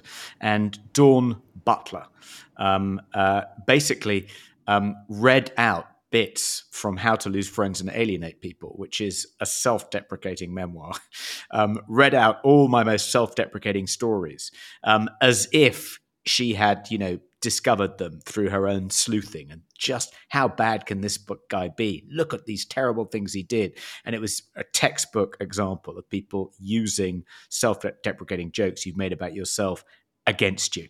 But yeah, that was having to listen to that in the house. I was listening to that in my office, I remember, and unable to respond, and it was just, that was painful. Anyway, isn't that a key difference between left and right? I was thinking this the other day. Like sometimes I think, why are lefties saying that, or why are they choosing that story? And I don't know. I can't. I've just realized I can't give the specific example without offending various people I don't want to offend. But basically, lefties want to look good and virtue signal, whereas I notice people like me almost want to deliberately make myself look bad, and we find it funny and enjoyable. What's all that about? Yeah, and I call it vice signaling. It's the opposite of virtue signaling. And it's a way of trying to, convey that you're human, you're flawed, and you're not one of those self-righteous people that looks down your noses at those you consider your moral inferiors, all of which is laced with snobbery and kind of class contempt. Yeah, for me, it's a way of kind of differentiating myself from the kind of prigs and the finger waggers, and a way, I think, of trying to kind of expose them for the kind of hypocrites that they are. But often, people don't hear. People on our side hear it that way. They can hear that register. But for people on the other side, they don't hear that register. They just think you're being honest about what a complete and utter reprehensible dirtbag you are. Yeah, because other people are just lying. And maybe you are being honest, but other people are just lying about how great they are. Yeah, I've never thought about it like that, Toby. I think you've explained it well. I do it instinctively, but I think that's a good explanation of it. Yeah, vice signaling, I think you're right. Anyway, so a couple more peak wokes. I'll rattle through two really quickly, and then I'll give you my main one. So, first of all, there was Matt Hancock on TikTok singing some of the lyrics to the Ken song, I'm Just Ken, from Barbie. I think the verse he was singing was, 'cause I'm just Ken, anywhere else I'd be a 10. Is it my destiny to live and die a life of blonde fragility? I'm just Ken. Where I see love, she sees a friend. What will it take for her to see the man behind the tan and fight for me? I think that was the verse he was doing. And I think it does count as kind of wokery, because he's clearly trying to, he's singing the song of a kind of beta male, a soy boy played by Ryan Gosling, admittedly, in the Barbie film. He's advertising the fact that he's seen Barbie, hoping for some woke points there. It's made clear that it was his daughter filming him on the beach, so he looks like, a conscientious, loving, dutiful father playing with his daughter. It was almost as though he let her put it on TikTok for a laugh. So I think that counts as egregious wokery. But I don't quite accept Nico, the. No, I count it. Sorry, I just don't quite accept the Matt Hancock's attempt to humanize himself. Because if you look at the things he's done, it's like, I'm just Ken.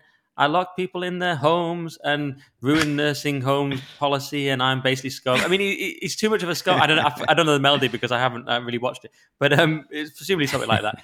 Is he really? Are we ready for a cuddly Matt Hancock, Toby? Hey, I'm just Ken. I lock people in their homes and I'm basically evil. Well, it does feel too soon. I mean, I think, though, having said that, I thought his going on, I'm a celeb, so soon after, being caught out breaking his own rules and snogging his advisor outside his office, in spite of being a married man with 2 young children, et cetera, et cetera. I thought that was a bit soon. He needed to kind of hunker down and lie doggo for a bit longer. But actually, that did seem to work for him.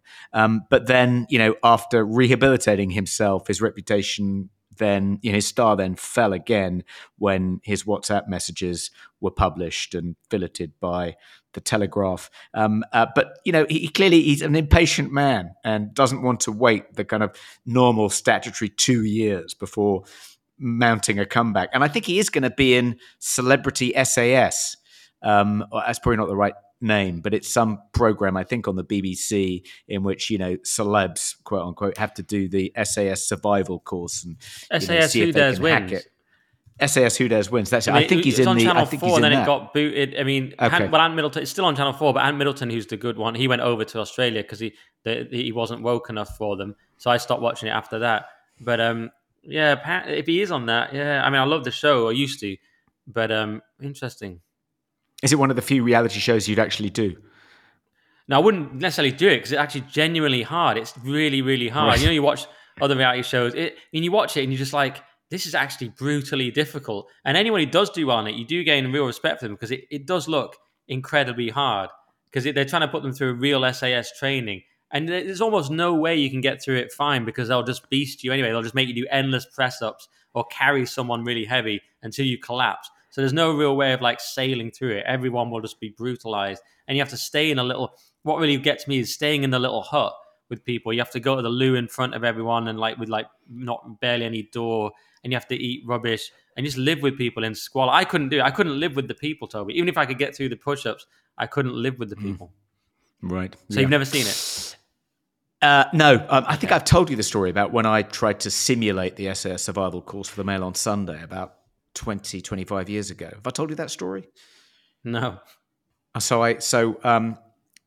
For a story, I think there was a show, maybe it was even this show, I don't know how old it is, or it was a similar show in which people were put through their paces by these SAS PT instructors, and they had to kind of schlep across the Brecon Beacons carrying a big Bergen on their back and the rest of it, sleep under a bivouac in sub-zero temperatures. And so I decided to do this, but I did it on my own. I didn't have a camera crew with me. There was a cameraman, but he was absolutely in the distance, and he went and stayed in the hotel when I had to sleep under the stars.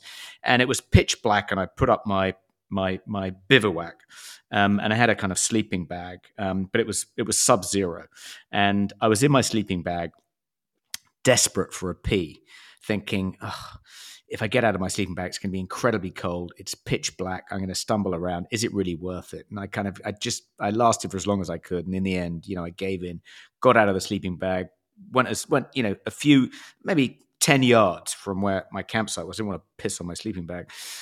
Had a slash, and I was in like my underpants and a t-shirt, and turned around, and because it was pitch black, I didn't have a torch. I couldn't find my campsite. I was blundering about and getting colder and colder, and thinking, oh my God, I'm going to be found dead of exposure in the morning in my underpants with my dick hanging out next to a pool of urine about 5 yards from a tent. And I'm going to win a Darwin Award. It's going to be so embarrassing. What a way to die. What an absolute muppet. And at that moment, my phone rang, and it was in my sleeping bag. So I was able to clamber back into my sleeping bag, and it was my then fiance, Caroline, who went on to become my wife, just calling in to check I was okay. Saved my life.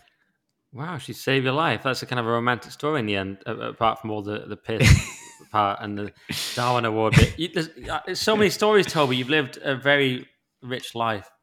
Yeah. Anyway, so another story, Peak Woke story, is the BBC presenter who had to apologise for describing the Dam Busters raid as infamous. Quite something to describe one of the most, heroic stories from the Second World War, embodying courage and British ingenuity and eccentricity, a marvelous package, describing that as infamous, as though it's something we should probably be ashamed of. Quite something. Anyway, she's at least apologised.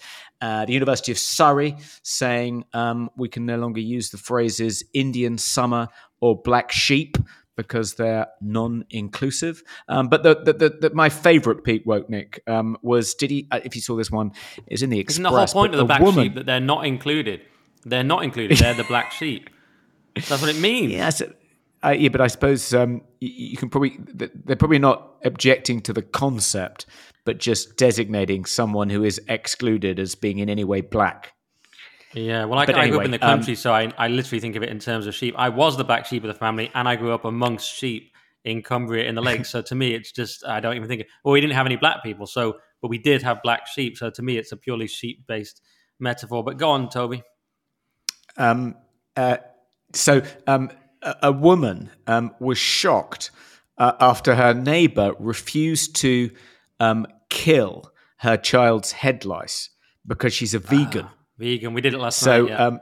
Yeah. So this vegan woman combed the lice out of her child's hair, but instead of then, crushing them on the bit of bog roll, which is what my wife does, she let them loose in the garden because she wanted to give them a chance. a chance of survival. Yeah. Yeah, even though they never would. It was pure, yeah, no, it's absolutely obscene. And I want to know what she thinks about abortion, because a lot of the time these vegan people don't care about humans, but they care about head lice. My argument, Toby, since I'm currently reading Genesis, was that God gave us dominion over head lice. It's right there in Genesis. So we should be allowed to kill them. Yeah, I think I'm with you on that. Even I wouldn't necessarily appeal to biblical authority, but having had 4 kids, I've got 4 kids, and they've all had head lice at one time or another. And if you don't get rid of them from one, they quickly jump to the other, and suddenly you've got 4 kids with head lice, and then it infects the adults. Not me, obviously, but my poor wife. So yeah, killing head lice, I don't think that's a crime against humanity, or even against lice. Yeah. I'm with you on that, Toby. Shall I do one of mine? Do one of yours. So many. Well, I've gone for Rita Ora proposing to her husband. She revealed that she proposed to her husband rather than the normal way around, of course, which is a man proposing. And I say this is very flawed, Toby, because if a man accepts a proposal from a woman, he's already gay for even accepting it. So you can't marry him because he's not a straight. Because no straight man. I mean, that was a bit of homophobia there near the end. No straight man would accept that, would they? No man.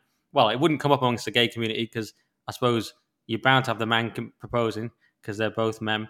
But what red-blooded male, Toby, not that gay people aren't red-blooded, but what red-blooded heterosexual male could accept a proposal from a woman? Yeah, it's I'm not sure. I think isn't it okay on February 29th in leap years? Isn't that when it's okay for women to propose to men, or is there one day in the year when it's okay for women to propose to men? I can't remember, but just being proposed to. Haven't you? No, that's a thing. Really? But being proposed is it to, Halloween? I don't think it's not Halloween. Sounds satanic to me. No, I think it is. I think it is on the. I think it's. Hold on. When you Google when can women propose to men and leap year, I think it's going to bring up. February 29th is when they can. According to tradition, women are permitted to propose to their other half during a leap year, and specifically on the 29th of February. Based on the legend of Saint Bridget and Saint Patrick. There you go. It's an Irish thing called Ladies' Privilege or Bachelor's Day. Well, it's Irish, so yeah, you wouldn't get it in England. But I suppose if we are concerned about the lower than replacement birth rate across the West, which is rapidly bringing about the end of Western civilization, shouldn't we be a bit more relaxed about women proposing to men? Because men are such cucks these days that if women hang around waiting for them to propose, the birth rate will just continue to decline. Interesting argument. Also, Rita Ora is very hot, so that's another argument that maybe it's Rita Ora proposing to you. Would you turn a blind eye? I personally wouldn't, because she's clearly fallen, and she's a classic modern woman. They're all feminists. They're all fallen, and I wouldn't be able to go because she's proposed to me. I think I'd still have to say no, Toby, but it'd be a shame because she is Rita Ora. So yeah, interesting. And the birth rate, I hadn't even thought of that. I'm still against it though. What if it was some beautiful Christian princess? Well, she wouldn't be doing a virgin. You see. Yeah. She wouldn't be doing it because she would understand that it's not traditional. While we're on that, by the way, here's my theory, and let me get myself in even more trouble. Even every single conservative or so-called trad woman in the scene is actually a feminist. Possible exception of Pearl, who says that women shouldn't vote. But, Pearl, the famous Pearl Davis, she's massive on YouTube. But they're all fake, though, because they've all got careers, they're all trad, and you think they're all trad, but they're all in the media. They're not at home because they're in the media, and they're all conservative. Sorry if you're listening, conservative women who are in the media, but you're not. You're all feminists. Feminism is so deep in you that there might be some trad woman out there who's so trad we've never heard from her because she's just at home, she's cooking things, but we've never seen her or heard from her. They could exist, but in the public eye, I don't believe any of these conservative women are conservative at all. But isn't there a kind of website where you can find the kind of very traditional, pre-feminist, stay-at-home woman that you're looking for. handmaidstale.com or something. There must be a kind of dating site. You're actually joking. For very traditional conservative men like you. Someone sent one to me the other day trying to be nice, and I haven't replied to them yet. Sorry about that, but thank you very much for this. It was very nice of them. And they sent me an app that actually is exactly for this. But I thought there must be so few people. And apparently, I think, they're saying Louise Perry has pointed it out. Do they mean Lois or Louise? Well, it could be Louise because both of those are possible. Anyway, there's this app Louise, apparently for. Okay, so there's an app for that exactly apparently. But I just think it'd be like there'd only be like 10 people on it. They'd all be from the conservative media scene, and they'd be like, "Oh, Nick's on this app, or I'll lose it." Do you know what I mean? And that's a worry for me in general, being such a public figure. No, they'd all be Guardian journalists hoping to ensnare some misogynist that they could then expose in the pages of the Guardian. Yeah, actually, it's probably a real sausage prize. There's probably about just 10 blokes on it, just 10 like right wing blokes on there with like St. George's cross armor, just saying Deus Vult and stuff like that. I just think that's what you're invoking the Crusade. I think the Crusades. I think that's what you'll get. What do you think to this, Toby? While I'm getting in trouble, I thought of this the other day as well. The suffragettes, remember them? They were just the Just Stop Oil of their time, right? Creating havoc, jumping in front of horses, promoting radical destructive ideas. Weren't they essentially Just Stop Oil? What do you think? I guess the difference is that civil disobedience is justifiable if the cause is righteous enough. And in the case of Just Stop Oil, it isn't. But in the case of the suffragettes, I'm afraid we part company, and I think it was. Really? Wow. Yeah. Toby's a lefty, guys. He's a far left. I think you can support women's incredibly rights radical and ideas. Believe that women should have the vote without being a lefty. Anyway, I think that's an extreme idea. If you look at the course of history, that's an extreme, radical, very recent idea. Those people were extremists, and they were jumping in front of horses. They sound kind of like extremists to me. But anyway, hey, I guess racial equality is a relatively recent radical idea too. Doesn't mean it's not a righteous cause. Anyway. Well, yeah, maybe I don't know go into that because I feel like I could lose that argument. But all right, any other peak woes? No, that's it from me. Should we move on to reviews? Well, this is our last episode after everything I've just said. Well, we could have also had Harry's Razors, couldn't we? Who came out in favour of mutilating people and having double mastectomies, and it's a real problem because we already can't use Gillette because they hate men, and we can't use Harry's. Because they're pro-mutilation. So the only thing you can do now is have a beard like me. I haven't used a wet shave for years. I mean, what are you going to do, Toby? You've got Jeremy. What do you use for your neck? Sword. Yeah, I use clippers to shave my head and shave my mustache and beard. And I've got a kind of an electric razor to shave my neck beard. My kids started taking the mickey out of me for my neck beard. So now I've had to kind of do something about it. Well, I'm just using an electric beard trimmer for all of it because it's got so many settings. You can just do a 0. You take the top off and you just do a 0. But okay. But yeah, I don't. But you've got. I think the options now are Jeremy's, which was started by Daily Wire, Jeremy Boring, and you've got Wilkinson's Sword. I think still. That's about it, isn't it? I mean, we're struggling. What's that one on the advertising on the back of buses, which is like for bald men? It's like got multiple blades, and you just you can shave your entire head in about 30 seconds. I forgot what that's called. That looks quite good. You need that one, Toby. You should actually advertise that as well. I could. I'm Toby Young, cancelled journalist. I'm known for being a workaholic and having virtually no time. So how do I shave? How do I keep my head so smooth and polished? Well, introducing whatever this thing on the bus is called. You'd be so good, Toby. And by the way, museum cancelled J.K. Rowling over a super hateful trans views. Great Western Railway, yeah, sure, let's go with that. Railway denied access to hateful gender-critical sites. Did you see that one, Toby? Yes, Lizzo did something. Yes, Sex Matters were blocked on by Great Western Railways, and someone's actually pointed out to me that London Calling they think is also blocked on Great Western Railways. It'd be interesting. Any listeners out there want to test this? Let's see if the Weekly Skeptic is blocked by Great Western Railways. I wouldn't be surprised. There's quite a funny one where Lizzo accused one of her dancers of being overweight, and she's been cancelled now. Private school overhauls English curriculum to challenge pale male and stale syllabus. This was a school in Dulwich. All the usual one. They're all pretty standard Pete Woke, so I can't even be bothered. I think Rita Ora, Harry's Razors, Matt Hancock, and the Jesus. I think probably Jesus being removed from an ad probably wins it because you can't go against the law. But we don't need to rank them anymore, actually. We've forgotten to do that. We've forgotten to do that. The Mail has now started introducing a kind of woke series. So it's basically taken the Peak Woke idea and run with it. So now they do Peak Woke and they have daily woke stories. They've stolen it from us. Yeah, that's not surprising. I've had a lot of things stolen. I've had an entire podcast stolen, but we don't talk about that. But it's not surprising, Toby. This podcast is massive now, very influential, and a lot of people are going to start stealing from it, and we're going to start suing them. Luckily, we've got the Free Speech Union. That'd be quite interesting. Free Speech Union sues Daily Mail for stealing Peak Woke idea. What happened to free speech, Toby? Toby Young defends it. What are you called, director or something? Toby Young defends it. This isn't really a free speech issue. No, I'm delighted that the Mail is on the same side as us and is drawing attention to some of the absurd overreach of the woke community. You're welcome, Mail. All right. Well, now let's go to everyone's favorite section. It's Review the Reviews. This is my new section where I tear apart our listeners, usually using quite brutal language, because they've sent some pretty annoying reviews this week, I have to say.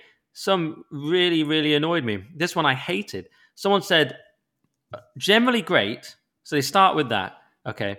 Then they go, some folk here have complained that it's too long. There is a simple solution to this. Whenever Nick Dixon, do you mean the guy that makes the whole podcast happen, picks every story, formed every section except Pete Woke, which credit goes to Toby. But do you mean the guy that makes the whole podcast happen and hosts it? Yeah, that guy. Okay. Whenever Nick Dixon starts prattling on about so-called top G Andrew Tate, simply fast forward the podcast. That will cut off about 20 minutes of irrelevant rubbish. Well, fuck you, all right? This guy's called Dundee Believer. The podcast is not for people like you. Nick Dixon makes the whole fucking podcast happen, right? He picks all the stories. He comes up with sections like Birdwatch. He writes the titles. He usually writes the description. He shaped the whole direction of the podcast. Toby Young also crucial, and our producer Jason and Will. But let's face it, there's no podcast without Nick Dixon. So the idea that you can attack me, and let's talk about the top G bit. One of my most downloaded episodes was Free Top G, and there was another Top G episode that did incredibly well as well. People love that content. Maybe we gone on about it a bit too much lately, and I did get bored of it myself a bit, but fine. But in the last one, basically fuck off, because you don't deserve the podcast. I make the podcast happen, make very little from it. It's a labor of love, and I will not do it if people write shit like this, because the idea that they live in a world where they get this free podcast that they've said is generally great, but then there's one thing that I do that they don't like, and then suddenly it's just prattling on with irrelevant rubbish. Well, get fucked, cunt. Anyway, so that's my position on that one. So this is just let there be a warning to prospective reviewers. That was Nick's response to a review that began generally great. So just don't qualify it, guys. Just keep it unqualified. Just unqualified praise is what we're after here. Yeah, well, I'm particularly annoyed because there was another one that said, great work, Toby. And I don't mind praising Toby. And I think people shouldn't attack Toby. But this says, boom, Toby finally punctures Nick's Andrew Tate bubble and brings him back down to earth with a thud. Kudos to you, Toby. Is this the end for the obligatory top G spot? We'll also get fucked because he didn't puncture my fucking whatever you said. And actually, Tate messaged me this week saying, real G. Maybe I shouldn't put that in the podcast. Anyway, he called me a real G because I have never faltered. Because I don't falter because communists tell me that I can't like someone. Haven't you checked? You can't like that person today. You've all got to agree with us. Well, I don't work like that. I just say what I say. I believe what I believe, and I'm not going to change my mind because I'm suddenly not allowed to like someone. I'll change it on my own terms. And I don't believe Toby did puncture my bubble. He has arguments, and we have interesting debates about it. He didn't puncture anything. So that's that. So those two really annoyed me. I don't know. Any comment, Toby? I don't want to just... No, compared to the reviews I get on London Calling, I'd be absolutely delighted with both of those. But you have much higher standards. Look, there are reviews that are good about you and reviews that are bad. I don't think people should attack you either. They attack you a lot on the you get called a cuck, and especially Obi or misgendering. But again, I've always said that's not deliberate. So those are a couple of bad reviews. That was actually still a 5-star review, and so was the other ones. It was still 5 stars. Those people now might turn against me. Imagine what your reaction would be if they'd given us 4 stars. My God, you'd still be swearing and spluttering with rage. Yeah, it's true. But this one was good. Daily Skeptic. I'm a big podcast fan and have no shortage of quality, independent news, info, media to play, but I always listen to this show. Toby may appear to be a maddeningly intransigent coincidence error theorist, but that makes it a good gateway show for people just waking up to the corruption of authority and the state we have been in, and are endlessly and deeply mired in. Enjoyable and erudite, Toby is a wise sage, but Nick keeps the show vital with his dry wit and clear-headed view. Top. So that's quite good, isn't it? It does call you intransigent, but not too bad. And this one says, if only Nick had told us he was ill. That's a good one. 5 stars. Informative and entertaining, excellent double act. I feel quite sane and very moderate after listening to this, probably in comparison to me. And they say, great show. So, this is all good. I love listening. Someone says, interesting, knowledgeable, topical, and occasionally witty. What more can we ask for? Occasionally. Thanks for creating this great content. I appreciate it. So anyway, there you go. So some good ones there as well. And mainly another good. Weasley caveat slipped in occasionally. A little bit of a caveat, but so what is our average star rating now? We're on 4.8. What are we? 4.8 because of some of these scumbags that marked us down. The current thing, my other one, is still on 4.9 from 202 reviews, which is pretty great. We've had 340 reviews at 4.8. So, it's pretty good. It's still way better than most podcasts. And we thank you for your reviews. And, of course, if you criticize me in any way, I will eviscerate you in the review section. But maybe some of these people are masochists and enjoy it. Who knows? I just get very, very angry when people, I don't have to make this podcast. Do you think I'm making loads of money off this? We should be, but we're not because of stupid reasons. But let's face it, this has been a labor of love for 50 episodes nearly. And I just think, who are these people that are like, yeah, but then Nick should shut up and stop prattling on about things. It's like, well, that's the same person that you're saying is a prattling, irrelevant idiot who makes the rest of the podcast. So who gave you that God-given right to have my labor? I don't know, man. Am I right, Toby, to be sick and I suppose, but couldn't you say the same thing? But let's suppose someone is, generally enthusiastic about a particular film, but they criticize, a couple of minor details. Could the director or the filmmakers then turn around and say, where do you get off criticizing these minor details? If it wasn't for me, the film wouldn't exist. And you've said you enjoy the film. So you're almost saying to people, either you just have to unequivocally praise it or don't say anything at all. Because if you like it a little bit, if you like it for the most part, then how dare you criticize any aspects of it? I think I'm saying it's the tone, actually. If you say prattling on irrelevant rubbish or whatever it was, that's so rude. And obviously I've been rude in reply now. That's so rude because you should say something like, great podcast. For my taste, bit too much stuff about Andrew Tate. We've got the message now, guys, but love what you do. I could live with that. What I can't live with is 20 minutes of irrelevant rubbish, which probably now this section is. And I can't live with the phrase prattling on, because I can't live with that. And I will not live with that. You introduced this the review section by calling it everyone's favorite section. So it sort of supplanted Pete Woke. And I think that may be right.